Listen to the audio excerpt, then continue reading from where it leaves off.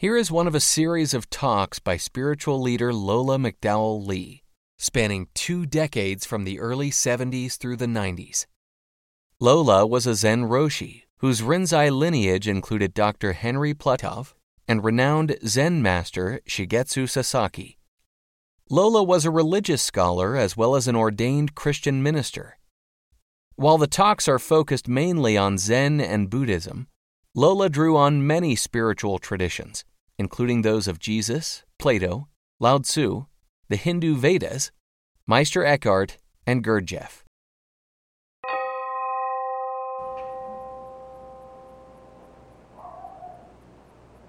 Okay. Not long ago on Bill Bulkeley's program, the Firing Line, they had a group of men. Let's see, there was a couple of professors of comparative religions and Brother Standel Rast, and who else? Somebody else. There were 4 of them altogether.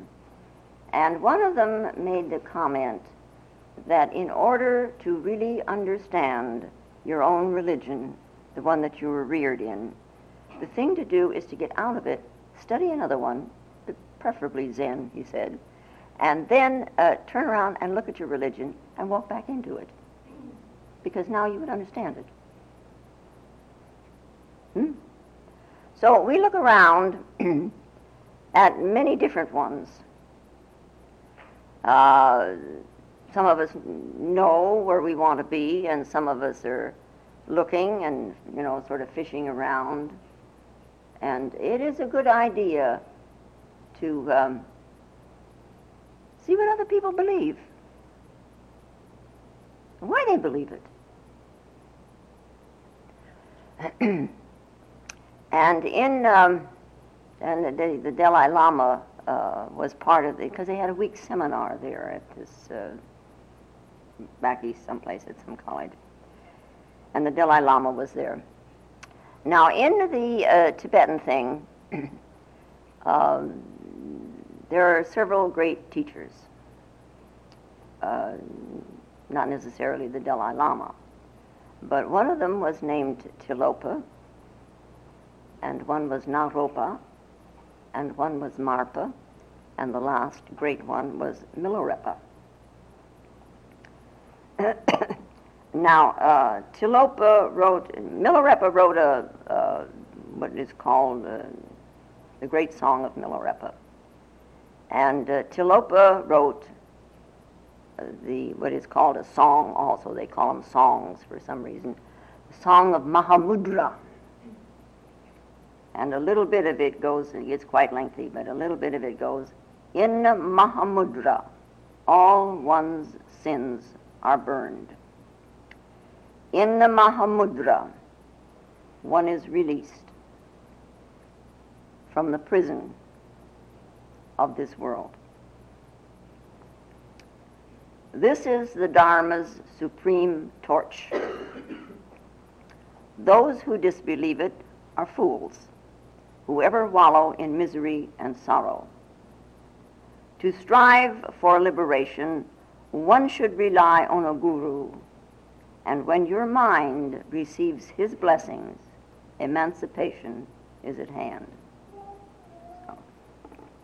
Now, this word Mahamudra, mudra is a gesture, and the Maha means great, so it is the great gesture, or it is called sometimes the great symbol, because after all, a gesture symbolizes something. You you go like this with your hand, and it, what are you symbolizing? You're symbolizing something. So, and in the pictures of Buddha, with how his hands are positioned, these are called mudras. The Mahamudra is a school. The great symbol school is one of the 3 schools of Buddhist philosophies in Tibet, or nowadays Nepal, because we don't really know what's going on in Tibet proper today. There is these 3 schools. The first is the Madhyamika school, which is called the Middle Way, which was originated by the great Nagarjuna during the 2nd century A.D. Then we have this Mahamudra school, and then there is the Adiyogi school, which is called the Great Perfection. Now, followers of the Adiyogi school, the Great Perfection, are called the old-style ones. And they are the ones that are known as the red caps. You know, over there, you're familiar with how they, in the monasteries there, the lamas wear red caps or they wear yellow caps. And then there is a group that wear the black caps. But the red caps, the old-style ones, they adhere to the unreformed church, the church as it was handed down from tradition all the way from the Buddha. And the yellow caps oppose them, similarly as to the Protestants sort of oppose the Roman Catholic Church. There is this faction in here also. Now, this Tilopa, who wrote this particular song of Mahamudra, was a red cap. And he was called the first apostle. And he was the leader, the first leader in this school to insist upon practical application. You heard and then you applied it. You listened to a teaching, but you had to do something with it. And he handed down his teachings orally to his disciple Naropa, who transmitted it to Marpa, and then Marpa to the great Milarepa. Now, at one time, many, many years ago, there were hundreds of these red caps. They're living in this real bleak solitude in the Tibetan Himalaya mountains. Some of them lived in the caves on Mount Everest. Cold, these hermits living in these caves. And in this silent, unpopulated, bleak atmosphere, where nature is today as it has been since antiquity. You know, these hermits in these caves, you know, never disturbed by any restlessness from the outside world, you know, and where their old ideas, you know, which they held, you know, were so different than those which governed men in the big cities, you know, where they had their rules in the big cities and their opinions, you know, about what success was and fame and fortune, you know. Their system, and they had quite a system, their system of mystical insight, you know, these realizations that they had, you know, were called kava. And they were practiced in this mountain solitude. Now, if we were to compare these red caps to something in the Western world, looking through the religions, we would come across what is called the Christian Gnostics. And very much in accord with the Buddhists in general. The Buddhists and the Christian Gnostics do not have a doctrine of vicarious atonement. In both of these paths or faiths, you know, liberation, your freedom from your world, depends entirely on one's own effort. Now, the Gnostics have the word Sophia, which is wisdom. And I think in Constantinople, what do they call Constantinople today? Oh, yeah, there is the Hagia Sophia. There is the great temple of wisdom.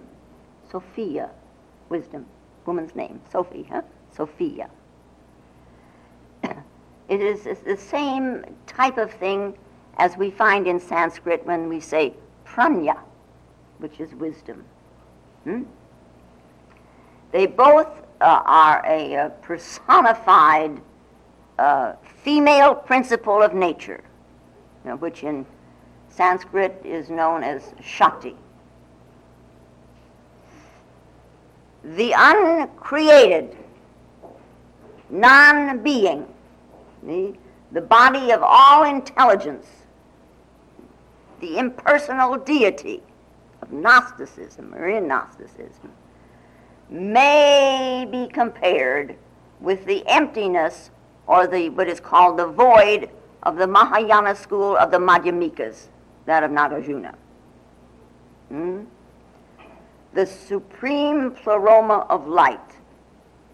Now, even the Church of Old Rome uses this. Not the Roman Catholic Church, but it is the Catholic Church of Old Rome.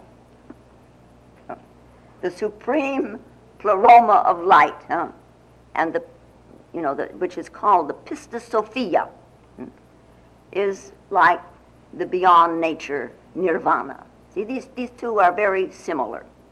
Now, okay? Now, within the 6 philosophies, or the 6 doctrines of India, there are 2 which are quite diverse from each other. One is the Samkhya system by Kapila,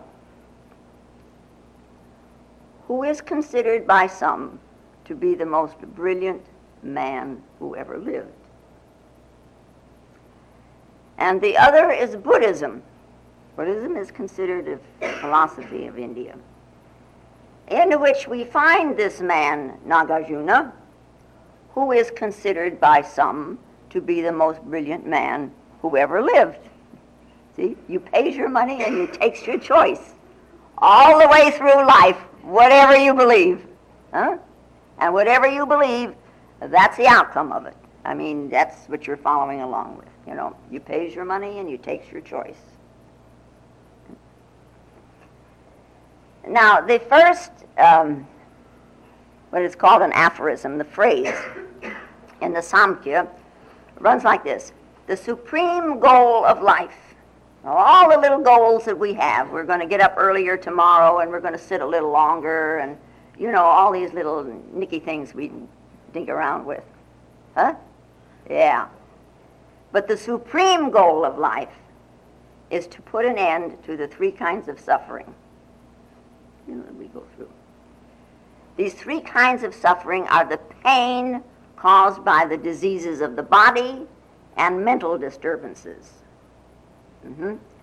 And then there is the pain that is caused by extraneous sources, other men or beasts. And we do remember that these aphorisms were written a long, long, long time ago, when the little villages were around and the tigers would run through, and that you could get picked up off end of you right pretty quick. So men and beasts was a cause of pain. Yeah. And then we have also the pain caused by supernatural agencies. That is the planets, so I guess that would include astrology. Kapila believed in astrology. I don't know. Or elements. Now that could be storms, or weather too hot, or the weather too cold, or whatever, It causes pain, doesn't it, William? David, cold causes pain, you betcha. And every living being is in some way subject to pain. And none of us want it. No way do we want pain, and yet we're all subject to it. But the Samkhya goes on to say, every man has the power to get rid of it. And it says that Samkhya, the system of Kapilas, can show a man how to do this.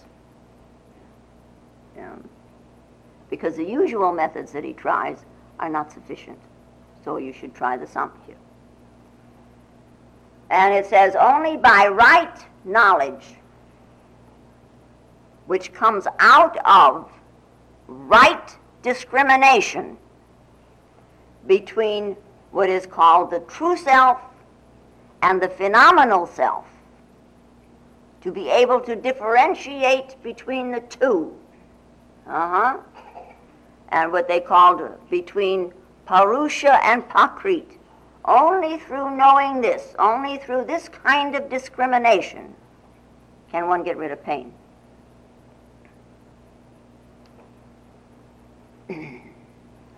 Pain, anguish, misery, suffering, sorrow is found in Prakriti and not in the Purusha. Prakriti and Purusha. Prakriti is the mother. Purusha is the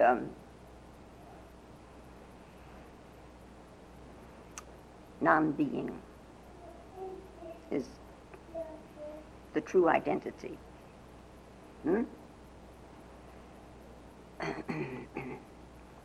When, Kapila says, one experiences the Purusha,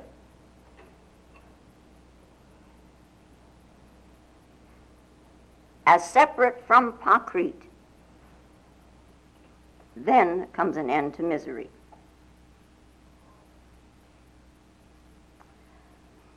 Okay, misery. This is, we could say, my world, huh? My world. With what are we aware of my world? This is consciousness, huh? And then this I am is spirit. See, now to know the difference between these three categories, then you would be free of pain. Prakriti in Sanskrit, in the world of Indian thought, is the world of thought and matter. And so it is said that Purusha, the spirit, is caught in matter and in thought and, in the psyche, and must be extricated therefrom. Bring him out of it, so that you can see him for what he is. Right?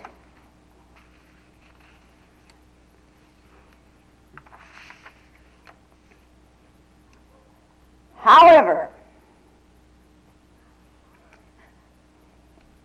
Kapila's system is a dualistic system, because he says that Purusha and Prakriti are on a par. They are ultimate realities, both of them.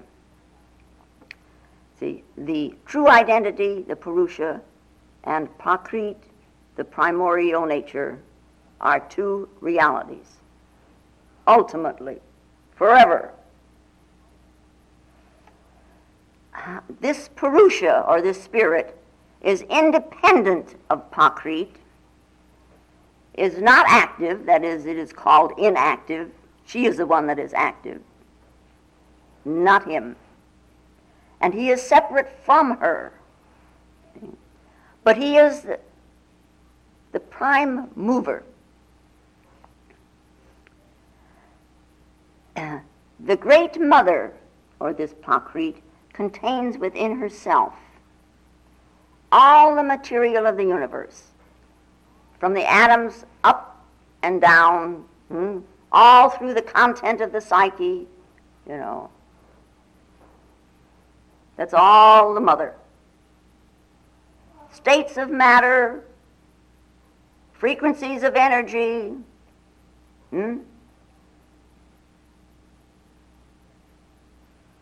And this Purusha is like a magnet. And these different states of energy are like iron filings.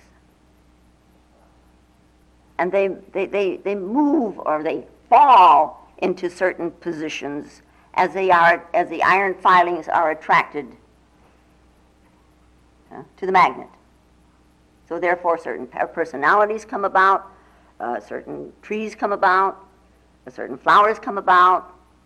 However, it's responding to a magnetic influence.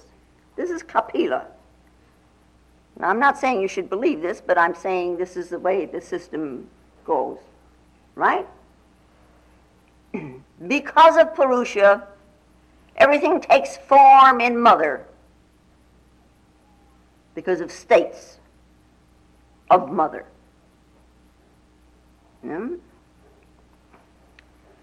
Now, this Purusha, or this spirit, we should realize, not only to prove it,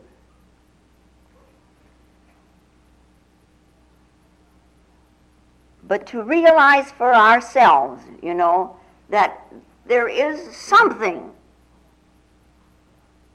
that is distinct from, that is separate from all this changing phenomena, because this Purusha never changes. Okay?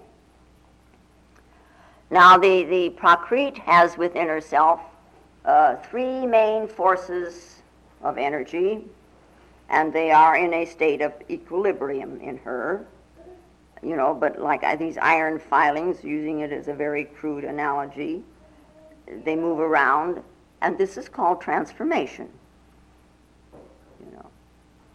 The forces become this, and the forces become that, and the forces become, or the energy becomes something else, and they speak of it, you are becoming this, every day I'm getting better and better and better, I'm refining myself, I am perfecting myself, a gradual process. Gradually I'm going to be perfect, and gradually I'm going to realize. Yeah, this is the Samkhya system. Now, Nagarjuna's middle way is quite different. He says that the phenomenal and the transcendental, that which transcends the phenomenal world, neither have a self-existence, as a self-entity, as an entity, self. Everything is empty, he says.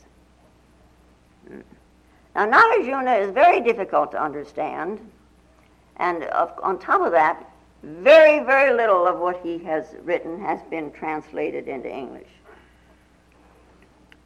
So, but once in a while you can find something that somebody else has translated from the Chinese or something like that, and he says, who is without possessiveness and who has no ego, he also does not exist. When I and mine have stopped, there is neither an inner nor an outer self, entity, self. Primordial nature is empty. Nirvana is empty. The Dharma is empty. The power is empty. Causes are empty of self, entity. Now, what kind of emptiness do you think he has reference to?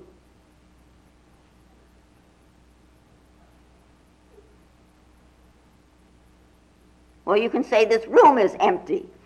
I mean, we are taking up a very small portion of it. This is not what he has in mind. What kind of emptiness is Nagarjuna talking about? Then we come along to this thing for you who have been searching around and who have acquired some vocabulary. If everything is empty, what happens to your karma? This word karma keeps cropping up all over the place. We should understand it.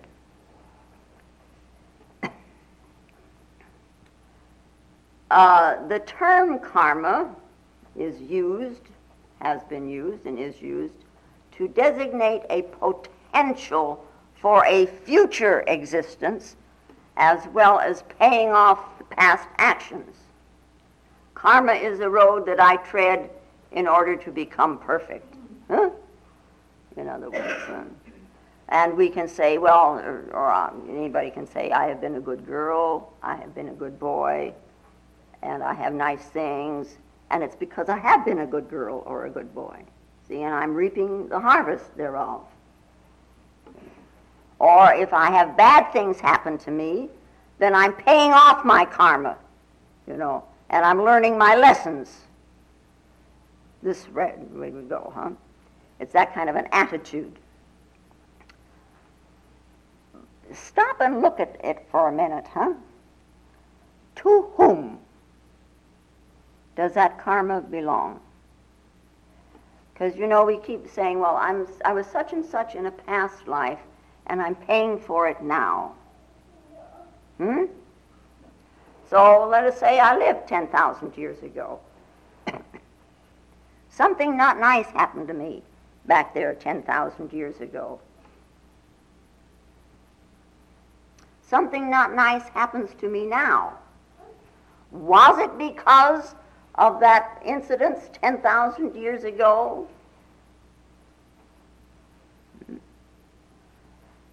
But the karma should belong to that person who lived 10,000 years ago, not to me. Why am I paying for somebody else's mistakes? I'm not that person. I'm me.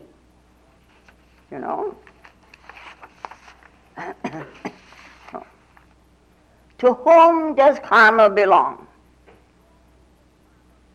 To the Purusha? To the spirit? That's impossible. Nothing touches spirit. Nothing that you say or think or do touches. Of course, you can woo them a little bit with an attitude of surrendering and trusting, but does the karma belong to Prakriti, to the Great Mother? Does it belong to the atoms in the mother? Does it belong in the thinking? Does it belong in the feelings?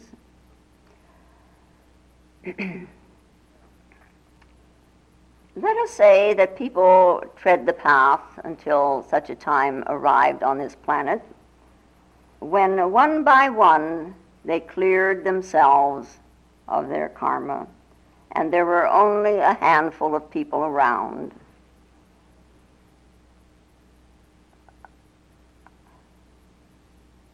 Are they left with all the karma? This handful of people? What happens to the karma? Stop and think a minute. All the things you hear, think about it. Just don't swallow it and get indigestion and say, yeah, I'm on the path. Think about it. Karma means action. It's your volition to do something. We will something or we desire something and we act upon it. Karma ensues. What they say. Karma is the action. See? And certainly what we do has an effect. If I walk out in front of a train, I'm going to be mangled. It would be stupid to think otherwise. My karma? Well, it's because I willed it. I did it. Now, our actions, our volitions, what we desire, what we will, it conditions the body. But Nagarjuna says, all this is empty. And if all this is empty, now what? Now what are you going to do with it? For Nagarjuna, there was one thing, and that was reality. That was the attainment of nirvana. And in that nirvana, in that reality, there is no self-existence. Self-existence. We say we exist. The self exists. Here we are. We identify it with the body. This self is existing. It's standing out. It's different than the space here. Yeah. He just called it empty. The emptiness of Nagarjuna is not just nothingness, like this, you say that you think of this space as being nothing. And there's nothing here. My hand goes right through it, I don't feel a thing. Huh?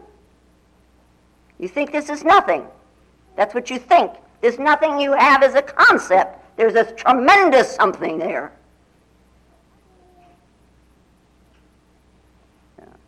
Anyway, Nagarjuna's system is monistic, one God, one reality.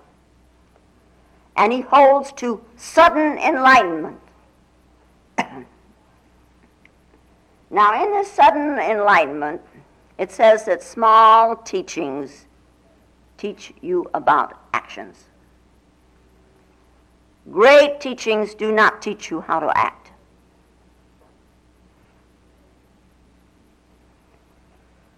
They teach you how to be. If you have to learn to be kind, if you have to learn to be considerate, by all means do so.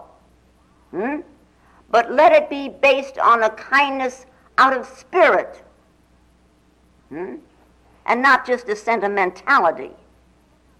See, hold a different focus of attention. Be considerate one to the other, because we are all in this same boat together, and we are all one spirit. You know my pumpkin story. Yeah.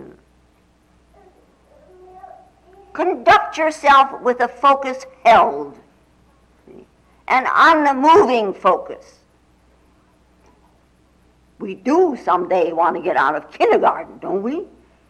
Yeah. Learn to hold that focus. Our acts are by the millions, and I mean by the millions. Someday, take 5 minutes. 5 minutes isn't a long time, huh? And count how many actions in that 5 minutes, or even in 1 minute. And then multiply that by the hours, and by the days, and by the weeks, and by the years that you have been around. Huh? In this self-existence. Huh? By the millions. Because remember, you have to count every thought, and every feeling, and every sensation. Every mood, every gesture, all has to be counted. Those are all actions. Now, if they're not all correct actions, how are you going to pay for all of this? Huh? With your paying off your karma. And if I've got to pay off all of this, how in the world am I ever going to be liberated? Why, it's endless down there, huh? I've got to suffer and balance every not nice act with a good act or a good thought. Well, there's no end. Every day we have relationships in life. So we're piling up more and more, and more and more, and more and more. Where's this chain going to end?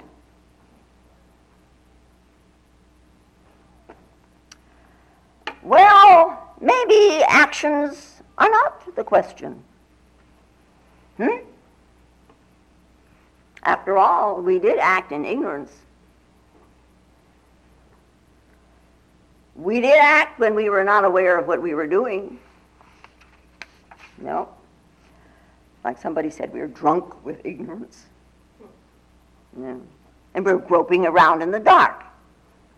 And we knock something over in the dark. We have to pay for that forever? Or 10,000 years from now? You know, a little kid, he's playing in the living room. And he breaks a vase that his mother holds dear. He has to suffer for it. He gets spanked. Okay, fine. But what about the good deed that he must do to compensate for the error that he made? This little bitty kid, someday you got to go out and learn how to make vases. We wouldn't have time to do all the things that we need to do to get even. So where are we going to turn? What are we going to do? What's the answer to the whole thing? Yeah? Very simple. It's really very simple. Just become aware. Realize the awareness in here. And I say aware, and I say it often. But what is it? What is it? It doesn't mean, oh, I'm aware of a noise outside. That's consciousness identified with a noise. Huh? I'm aware of how I look in the mirror. Usually not so good, but then, huh? But the awareness, have you ever looked in your eyes in a mirror? Have you looked in your eyes in a mirror? All of a sudden, something can happen. And there's something there.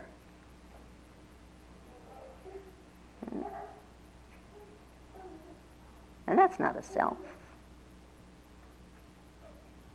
Yeah. In the Mahamudra, all one's sins are burned. That's simple, huh? In the Mahamudra, one is released from the prison of this world. When this awareness is, you say you looked in the mirror and you saw this. All the ignorance, all of a sudden is gone.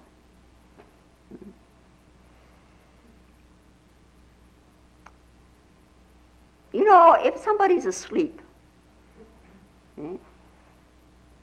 dreams exist. Yeah? That's what exists to consciousness then, dreams, huh? Not reality, unless you really are awake. Yeah?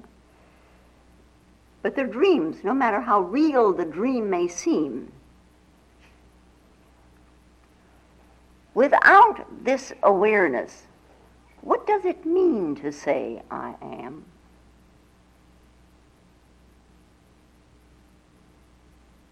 Not much. No.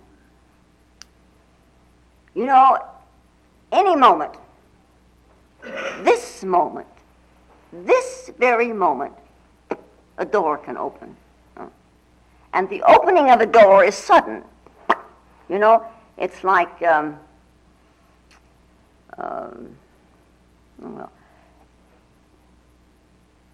when a wind blows through and the door opens, you know, it opens with a bang.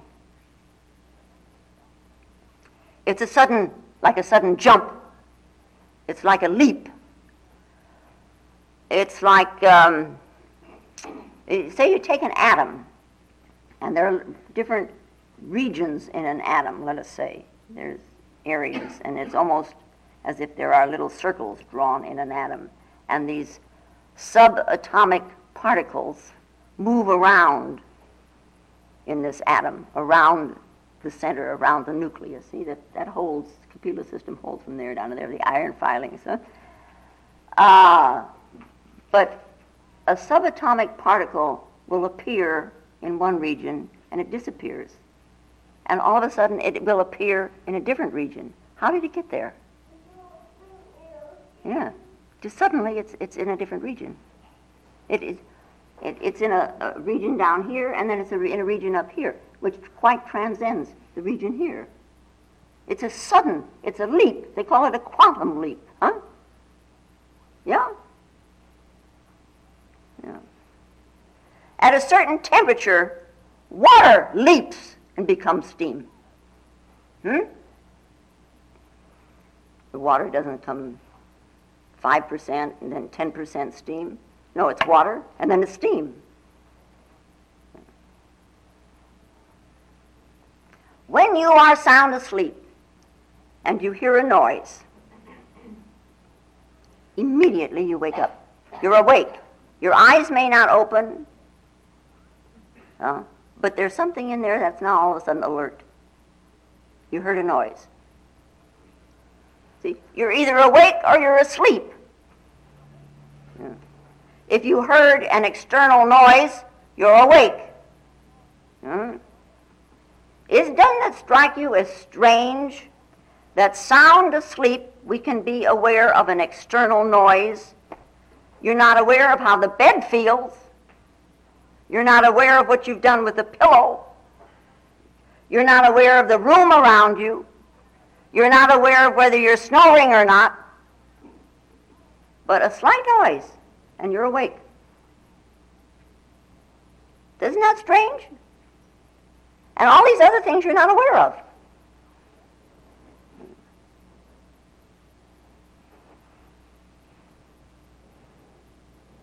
Yeah, are we really here? Are we really present? Where are you?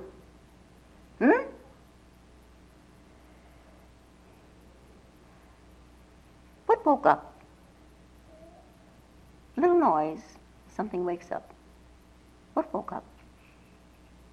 What came to life?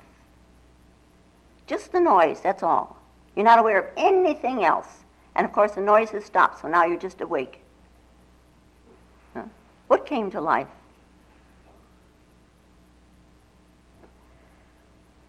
Where was it before it woke up?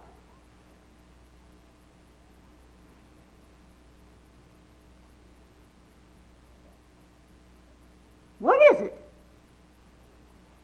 Jiminy Crickets, it's you, you know. Don't you think you should know it? When you do something,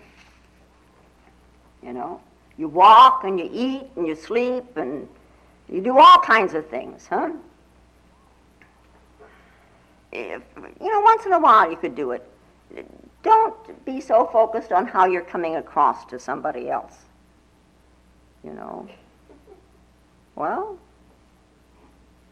what kind of impression am I making on this person that I'm talking to?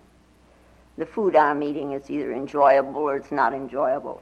Instead of all of that, which is, it comes and goes and comes and goes and comes and goes in your world, How about focusing on you? That's consciousness, You. Yeah. You don't need to wait for 8,640 lives to go by. That's how the Jains have got it all figured out to the nitty-gritty. That's how many lives a person has to live. Have an intensity about holding a focus. Bring this intensity and this effort into understanding. If it's a real intensity, all of a sudden in it, this light all of a sudden springs forth. It's like a flame that all of a sudden appears. It comes like lightning. It may go like lightning, so you've got to really focus in order to catch it as it goes by. But in that moment, you can see, if you can hold it, that your whole past is in front of you. And you understand it. You understand what's happened. And you understand what is happening. And all of a sudden, everything is very clear. It's just real crystal clear. It's as if you had been sitting in the dark and all of a sudden somebody brought a light and you can see the whole room. In that light, everything in the past is so what? It's irrelevant.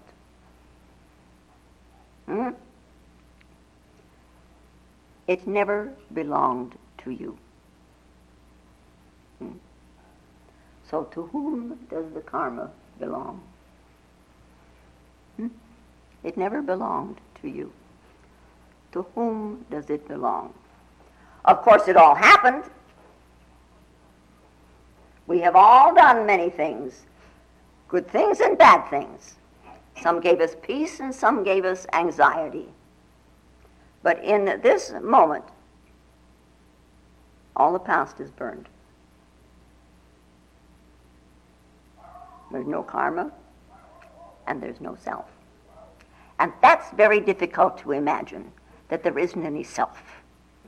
Yeah. But when one holds a focus and experiences this consciousness,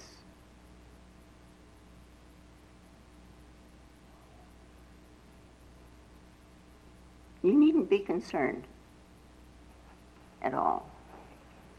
At all. Suddenly there is this, what is called enlightenment. We are filled with light, and you can see. See? And suddenly there is this freedom. Suddenly that hand that was a fist is open. Tilopa says that this is the Dharma's supreme torch, that those who disbelieve are fools who ever wallow in sorrow. And you notice he doesn't call them sinners, and he doesn't call them irreligious, he just simply calls them fools. And further he says that if you want to learn anything, learn to trust.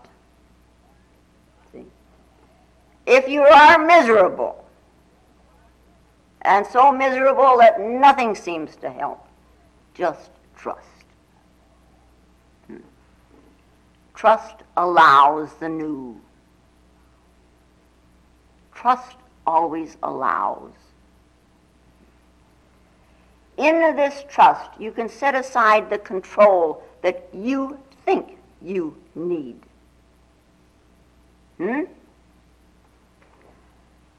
When you come up to this barrier in yourself, this control, and you can see it, you're controlling something in here so that you must not allow something to happen.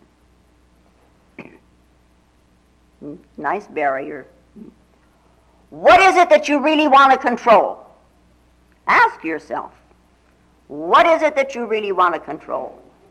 Control is needed only when you think you're pitted up against something. What are you pitted up against in trust? Nothing. So let go. You just trust. The world was here long before you ever got here, and the world's going to be here a long time after we all leave. See, flowers bloom and trees grow and the moon shines and the sun sets and the sun rises and the sun sets and the sun rises. Trust it.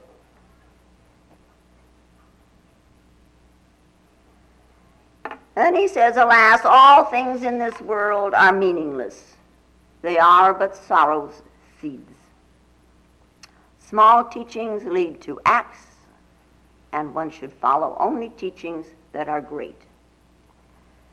So small teachings tell you what to do, and they tell you what not to do.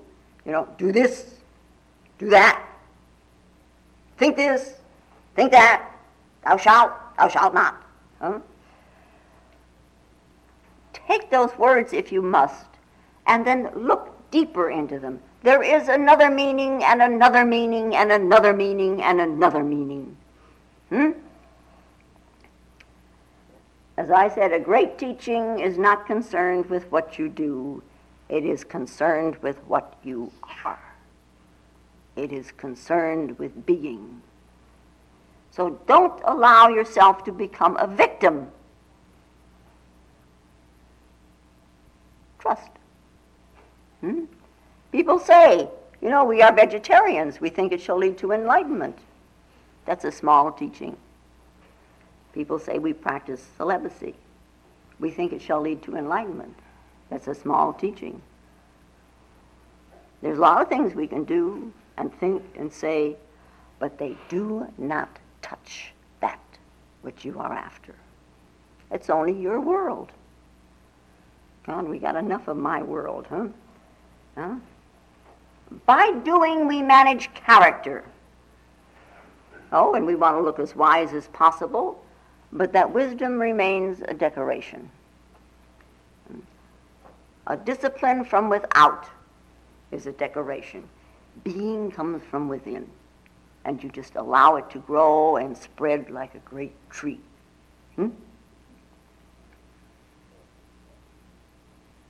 It is difficult. People are afraid. Somewhere in there, you're going to run into fear. People are afraid of losing themselves, and they are afraid of surrender, and so they hold to these small teachings, because here now they have a control. Here they've got something to hang on to. Here they have got a log going down the river. Yeah? One can manage small teachings, not to eat this and not to drink that, not to walk that way. You walk in this way and you dress this way and you don't dress that way. See, one can manage this. And one remains in control.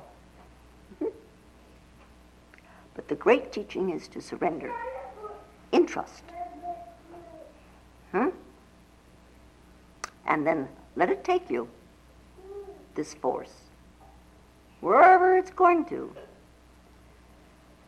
If enlightenment is what you want, why are you afraid of it? This with one hand and that with the other. Yep. Life, they say, is like a river. Where is the source of that river? The river moves to the sea, to the ocean, the totality of everything. And it's already moving. All you have to do is go with it. This very moment, your destiny can be fulfilled. For what are you waiting? Jump. Jump. Okay? If you find Lola's talks valuable, more will be posted in weeks to come.